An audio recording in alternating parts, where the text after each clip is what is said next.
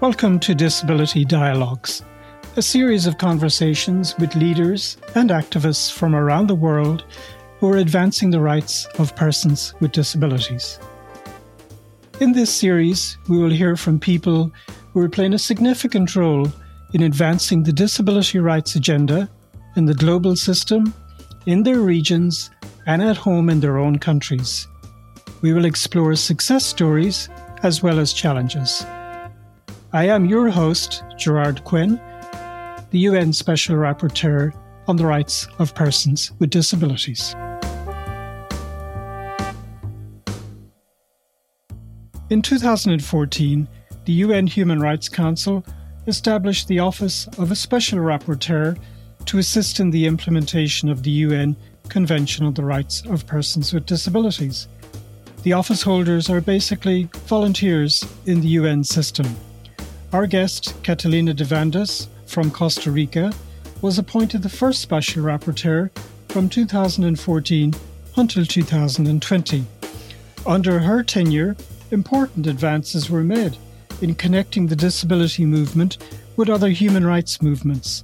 She was a key advocate for the disability inclusion strategy in the UN system, a groundbreaking action plan to promote disability inclusion across all UN operations, which we discussed at length with Gopal Mitra in our first episode. After serving as Special Rapporteur, Catalina spent some time as our country's ambassador to the UN in Geneva and is now the Executive Director at the Disability Rights Fund.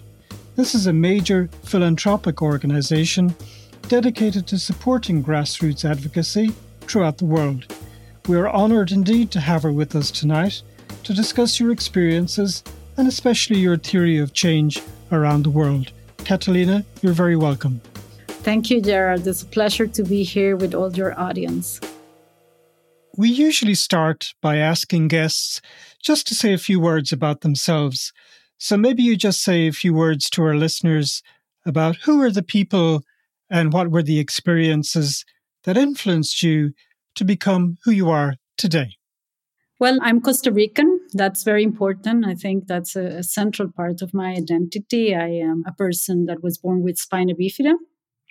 And as such, grew up in a Costa Rica that by then, 40 years ago, wasn't as accessible, still isn't the golden standard, but back then difficulties were bigger.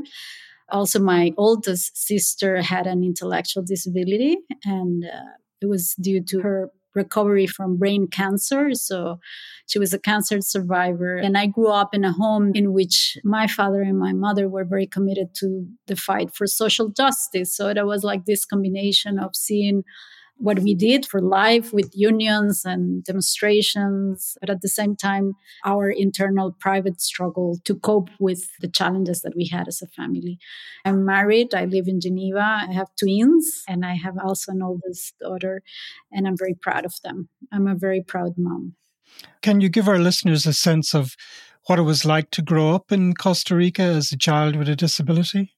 The experience of my sister and my experience were completely different.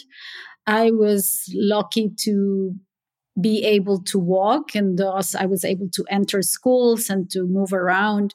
And that meant that I was able to just participate as any other child in the classroom. Of course, that had limitations because the playground was not accessible and people didn't know how to react and how to include me. My father was a very important champion, and he was always reaching out to schools and making sure that, bringing plays so that I can be a character in the play and be part of a school activity. But for my sister, and I want to refer to this, it was quite a different story. She was epileptic and she got sick while she was in primary school. So while the school remained to be open to have her as a kid that was sick and then was in recovery and everything. Once she started her secondary school, the principal called my dad and said, we cannot have her any longer. And that was it for my sister. Even though my father and my mother tried every single option, there was no real options but special education. And my sister didn't want to go to special education. So that was a very different story for her, because after her third year or secondary school, she had no more options. And she became more and more isolated with basically no support services for her. So her life and my life went in completely different directions because I was able to continue to study and she wasn't. When your father was very active and your mother in social justice issues, was there a disability rights movement in Costa Rica at the time? How do they connect up these issues? Well, actually, not at all. When I think back, many of the leaders back then were persons with disabilities, but there was never this awareness or even, visibility of the issue. So even though we interacted with persons with disabilities who were in the mainstream, they were not fighting for the rights of persons with disabilities. And I even remember myself, when I got into university, an organization of persons with disabilities reached out to me and they invited me to a meeting. They called me, they say, we are this forum for the rights of persons with disabilities. And my reaction to that, I remember, was quite paternalistic. I was like, okay, this is going to be a very boring medical meeting, but still, I'm a very good person, so I'm going to go. But when I got to the meeting, I was 22 years old or 23 years old. And that meeting transformed my life because I was studying law. I forgot to say that I'm a lawyer. So I was in my final years of law. And what I found was a group of activists, human rights defenders that were not there asking for treatment of very basic complaints about services, but they were actually talking about human rights and personhood. And I felt that that was just the right combination. I just felt like I belonged for the first time in my life. And then little by little at home, I think my parents became more aware. I remember that I went to my law class on civil rights and we got this lesson on the interdiction, right? So that how people with intellectual disabilities needed to be under guardianship. And I got all the theory of it. And I went home and I said, oh, Dad, we have to do this. We have to do this with my sister. And he looked at me and he was like, don't ever bring that conversation back to me. Your sister will never lose her capacity to make her own decisions, and we are not that kind of family. And then he even said to me, are you going to take away her right to vote? Because for her and for us was very important because we were political activists, right? Even though she always voted against the left, which was most of the family supported. But it was, I think, one of my life-changing moments when my dad told me, that's not the way to move forward. Your father sounds like an amazing man who was able to connect the dots between social justice and justice for people with disabilities. I would say maybe 2 or 3 decades ahead of his time, which is quite a remarkable story. I remember I first met you, Kata, during the drafting of the UN Disability Treaty.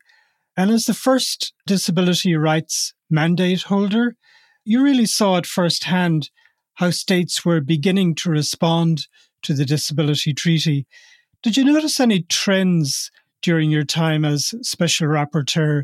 What were the main surprises? What were the main obstacles that you detected to change? In the mandate, it was very clear to me that states needed to understand better what the paradigm shift of the convention was about, and that they needed to understand that in terms of policy making. It was no longer about, yes, of course, persons with disabilities have rights and we need to make it right for them.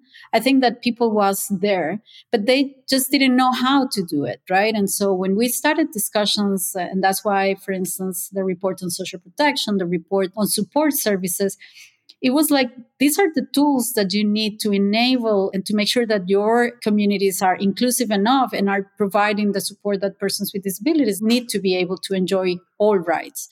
And by discussing more in depth what are the traps that there are in policy making and social protection systems that are thought from a very ableist point of view, in which you are just conceiving persons with disabilities are those that cannot work and thus just need a pension to stay at home, instead of thinking of what are the tools that we can give to persons with disabilities so that they can participate in the community. So I noticed it was about approaches. People didn't have bad intentions, but their approaches were not correct. And it was guiding them through why it was important, because many states do efforts on social protection, on care, etc. How do you make sure that those are not causing harm and excluding or perpetuating the exclusion or discrimination against persons with disabilities? So that was the first thing. I mean, like, they needed more information, and they were actually asking and demanding that. And through my visits, I noticed that they really wanted to know how to do better. We want to know how to do better, how to make sure that we include persons with disabilities. What I found like a real challenge was to get to know those states where they thought they were doing it right, but they weren't.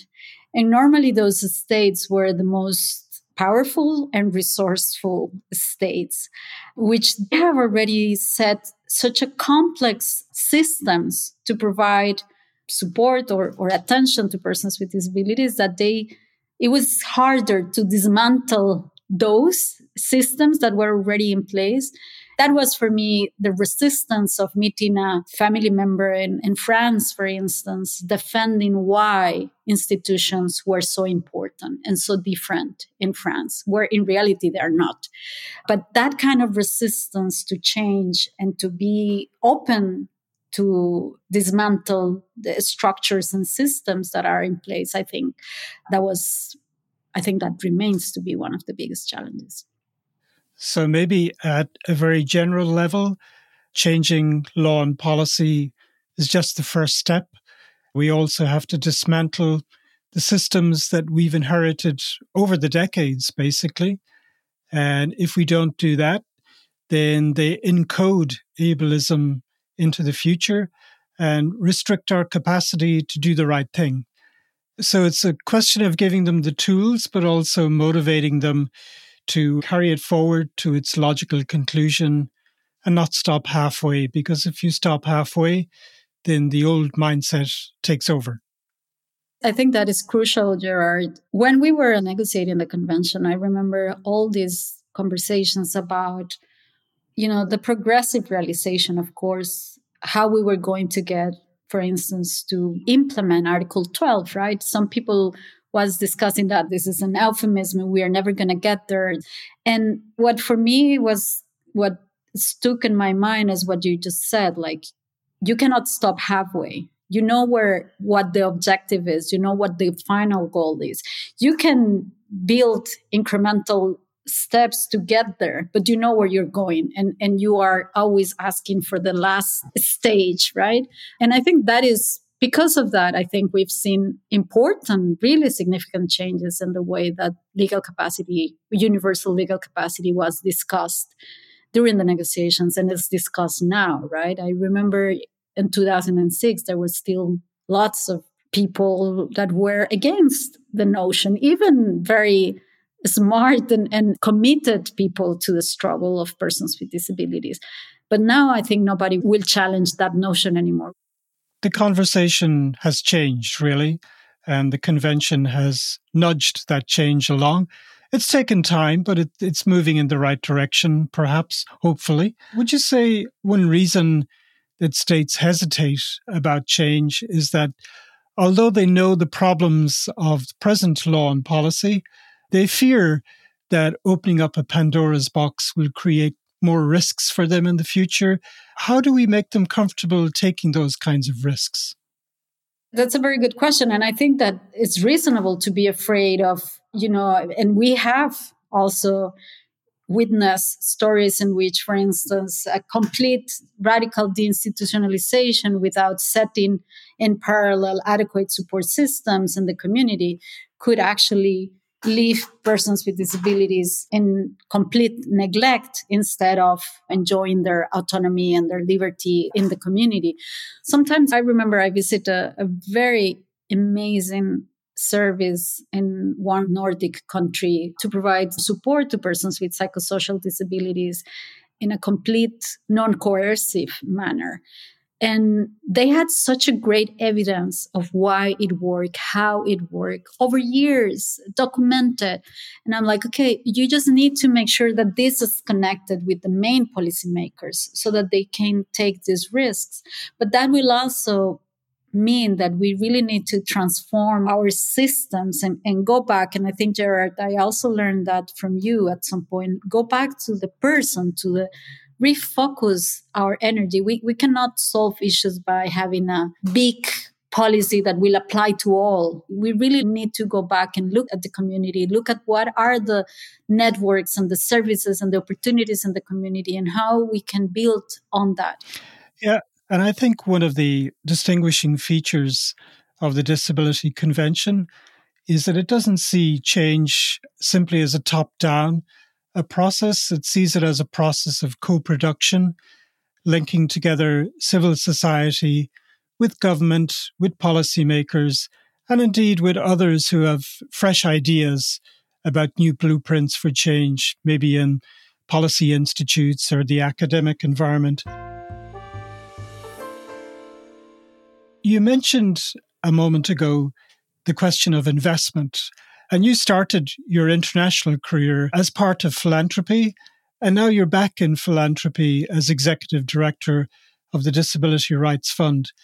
In terms of investment strategies and your implicit theory of change, has that changed over time? Has philanthropy evolved and grown and matured as well in this sector? It'd be really interesting to hear your reflections on that. Well, resource mobilization remains to be a big challenge for all the human rights and social justice movements. In general, of course, we don't see the mobilization of resources that are needed to advance human rights. And for persons with disabilities, we are not an exception to that. We have moved and things have changed for sure since the adoption of the convention. But still, I feel that we remain not very visible, not in the real surface. As you said, I started in the DRF, the Disability Rights Fund, when it was a nascent organization, a very small pool fund that had a twofold objective. One was to actually support donors in their journey to support organizations of persons with disabilities, because it was a new group. People didn't know. So we work with bilaterals, with private foundations to try to connect them with groups and to also teach them about how to interact with organizations of persons with disabilities, from accessibility to outreach and to specific topics of concern, right? And to get them familiar with the convention. And then it was the other part that was, how do we make sure that we have a strong movement that will be in their communities demanding change and using the convention to demand that change? We had that wonderful tool, but we didn't have as a strong civil society counterpart that would be the one advocating for policy change, for legislative harmonization, for new services. So the idea was to outreach to those groups and support them, enable. I mean, DRF is more of an enabler of resources, connecting people with what they need to hopefully help them or support them to grow. And so we've seen very interesting changes in the movement, I think. We have now a more sophisticated movement. We at DRF were very intentional in bringing the voices of the most marginalized groups, indigenous peoples with psychosocial disabilities, with intellectual disabilities, women with disabilities, LGBTI communities. So trying to make sure that those that are not the usual suspects could be part of the conversation. And then that has, of course, increased visibility, increased tensions, which is good because, there are power dynamics that are being challenged, and this is happening. It's still what I'm seeing, and there is a recent report of U.S. philanthropy, DRF, that has a budget under $10 million, is one of the top U.S. philanthropists when it comes to disability rights. This is no money. We are not seeing the real money. My last report that you thankfully presented in the GA, in the General Assembly, was about international cooperation. And I think that we are still failing. We need the marker at the OECD to be kind of mandatory. It is amazing that we have now 16% of the global population, and still resources are not coupled with the population. And this is very important, sometimes resources that are labeled as resources to support persons with disabilities are actually just public health resources that are not being used to promote the rights of persons with disabilities, but on the contrary, that can be sending very contradictory messages on why we need to avoid having persons with disabilities around. And one thing that and I finish with this, we need to avoid having these intermediaries that are not organizations of persons with disabilities. We need to give the power and the resources directly to persons with disabilities, because what we've seen in the disability community for very long is that there are organizations that get the money and very little money gets to the real change in the ground for persons with disabilities. You know, in the old days in the 1990s, we used to talk about capacity raising in very unilinear and narrow terms, in terms of simply passing on knowledge and information. And I think what we missed out is the softer skills in how to use that knowledge to actually bring about change locally and domestically, as well as regionally.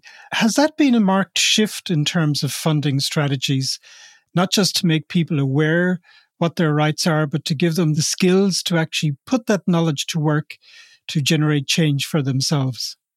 Persons with disabilities and their communities, they know what they need. They have the clearest picture, and we are the ones that are learning from them on how we translate that to the international community so that we can get the international community to think about solutions to match or to solve those challenges. We understand that this is a partnership in which we are learning from the communities. And in that process of learning, we also try to provide the support that they might need. One of the things that the RF has is that we don't impose or we don't decide on what are the topics that organizations will be working on. We actually open and we say, what would you like to do? And how can we support you to do that? Or, is the whole climate change discussions. There are many of the people we work with, their houses are flooded half of the year. They're facing the fatalities of climate change and the multiple fatalities that become bigger because of their situations and the lack of access, etc. And the narrative that these groups of people in Indonesia and the Pacific Islands are creating is not only a contribution for themselves to enhance their situation, it's actually a contribution for the big processes, for the COP, for the people working on climate action, to actually acknowledge all the different impacts and how we need to be thinking of a more inclusive responses to address the totality of the challenge. Not having the participation of persons with disabilities means that we have poorer responses to the global challenges we're facing. So the Disability Treaty, to really bring it to life, we have to connect it to the big challenges facing everybody in their daily lives, and then making sure people with disabilities are not forgotten about in these challenges. So as a funder, you see it as your task to connect those dots. Yeah, and participation is central. And that is what we try to do. The convention is such a powerful tool because it was indeed the result of a very participatory process, a process in which we all grew together because we learned from the deaf community, from the community of persons with intellectual disabilities, psychosocial disabilities. We also kind of compare our challenges. And I remember that it was very interesting to hear some of the conversations that were happening in the most and the richer countries against what was happening in the poorer countries, and just trying to find a balance in which we found not the tool that we wanted, but the actual principle and the standard that was to be protected in the middle of those conversations. I think that conversation and that convention is as powerful as it is because it really reflects the main concerns of the disability community. And because the states were able to accompany us in the conversation in a very open manner, allowing and learning and using their tools, because of course we were surrounded by all these diplomats and super skillful people that knew how to translate the concerns into human rights standards that would be universally applied. And your work on that process was also formidable. It was quite a learning experience and still is a learning experience throughout the world. You mentioned previously persons with disabilities being empowered to participate in the process of change. And I wonder how important in that is the ability to forge alliances with other social action movements. Is that part of the toolkit that you want to impart as a funder? When I mentioned that we are not reaching the surface, it's because I still think that we need to be working more directly and as part and parcel of other social movements. If the disability community wants to be a relevant human rights actor, we really need to work in solidarity with all the other sectors, making their struggles our struggles, and forget about the us and them, and just be us together. And I think that happened also. I mean, we do that at DRF, but also as mandate holders. Perhaps the beauty of the special procedure system is precisely that the cross-fertilization that the system has, right? You have the opportunity, and I think that's different from the committee. The committee is a little bit more encapsulated in their own work, which is good. And they have, of course, the relationship with the other treaty bodies. But the intensity in which the cross-fertilization happens with the special procedures, I think it is something amazing, right? We have the opportunity to coordinate with people working in the most different areas of human rights, and to challenge and to convince and to raise the awareness. And so I think that the mere existence of a mandate on the rights of persons with disabilities was such a success, because it's just bringing the issue into the mainstream human rights conversation like in a highway. For me, as a person with a disability, it was interesting because, of course, many things had a change in the way the meetings were organized, the places and where meetings were organized, accessibility concerns that were never part of their conversations before. And just by bringing that, just my presence brought that to the conversation. But, of course, bringing the issues and making sure that any statement, any joint communication that was going out had the right language, had the right approach, was very important. And at DRF, working with civil society, we also try to do that. We try to mainstream, we try to work with the feminist groups, we try to work with LGBTI community, work in intersectionality, indigenous, because I remember we started a few years back the work on indigenous persons with disabilities. You remember, in parallel discussing the UN Declaration on Indigenous Peoples. And there was no single mention to persons with disabilities in that declaration, even though they were negotiated in the same time frame. So for me, that was an eye-opener of how do we still work so much in silos, and how much the identity politics have influenced negatively, unfortunately, our way of dealing with the intersectionality. So yes, I do believe, and DRF is committed to work in intersectional ways so that we can build partnerships and solidarity with the rest of the movements. Kata, can you just give our listeners some examples of the kind of projects you fund on the ground as part of DRF? We don't kind of guide the organizations through what we would like. But still, we try to connect them with right opportunities. We work a lot on supporting organizations of women with disabilities. We work a lot on climate change. We also try to advocate against any kind of form of coercion or deprivation of liberty through processes in promoting legal reform and legal capacity and support. We also have work with the extremely marginalized groups. And I also want to thank you, Gerard, because you were kind enough to meet with some of our grantees in Nepal. In societies where you have very strict caste systems, there are certain groups of persons with disabilities that have have it more complicated to participate. We try to outreach to those that are outside of the margins and try to help them to get in the margins and then bring their considerations and perspectives to the table. You mentioned Nepal, which I visited recently in an informal capacity. And one of the issues that we're really, really interested in is the participation of people with disabilities in peace processes around the world and in peace building, because of the intuition that people with disabilities know instinctively what an inclusive future looks like. Kata, there will be a lot of groups out there in Nepal and other countries around the world interested in connecting with DRF and potentially getting some backing or funding. Is there a call you issue periodically? Do you do that regionally? How would people get in touch with DRF?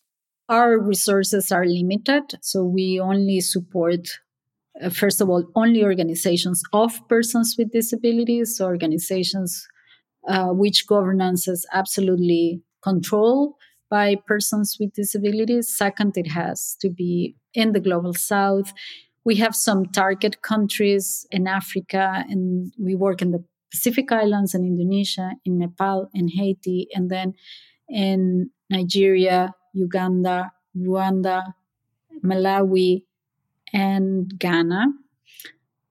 But beyond that, we also have something that is called Special Opportunities and Strategic Partnership Grants. And those could be of global nature. For instance, when we supported the participation of a whole delegation of Indigenous persons with disabilities in the Permanent Forum of Indigenous Peoples. Or it could be like there is an opportunity to have this organization that is doing great job in one international process linked to that. So the care economy, for instance, we can get a group of people to just support them to participate in these processes. And those are not linked to the country. So you can apply for those. And for the special opportunities, you can outreach at any point. Strategic partnerships will be something that will take more time because it's more about building a whole partnership with a mainstream process. And that is, or when we open the call, and now it's going to be once a year, we're going to be opening a call in the fall in the Northern Hemisphere for those organizations working in the countries that I mentioned. And of course, you have our website and information is available there. But the most important thing is that DRF can also be a connector of a person or an organization with another donor, with another stakeholder, with a school, with a research center. My dream is to see the organizations that have initially been our grantees graduating and just becoming sustainable and independent and not in need of DRF anymore. I think that will be my indicator of success. Wonderful. And Kata, you've had such an impactful career so far. By the way, your father sounds like an amazing man. And I think you've graduated to the next level, which is how do you actually mobilize change on the ground and give people the competence, but also the confidence to assume their democratic right to participate in the process of change. And I love your use of the term connectors, building bridges, connecting people, leveraging resources, making sure that the movement becomes much more sustainable and integrated with other social action movements into the future. Catalina, thank you so much. This has been a remarkably insightful dialogue. Thank you. Thank you very much, Gerard. My pleasure. Listeners, you can follow Catalina on Twitter at Catalina Devandas. We have a short reading list accompanying this podcast and every podcast, which you will find at srdisability.org. My Twitter handle is @srdisability. Do get in touch with us with ideas about topics or potential interviewees. Well, that's it for this episode of Disability Dialogues. The executive producer is Hernan Bonomo. Original sound design and editing is by Jeremy Bouquet and Thomas Kusberg from the Boole Media Podcast Agency. And my name is Gerard Quinn. And until the next episode, goodbye.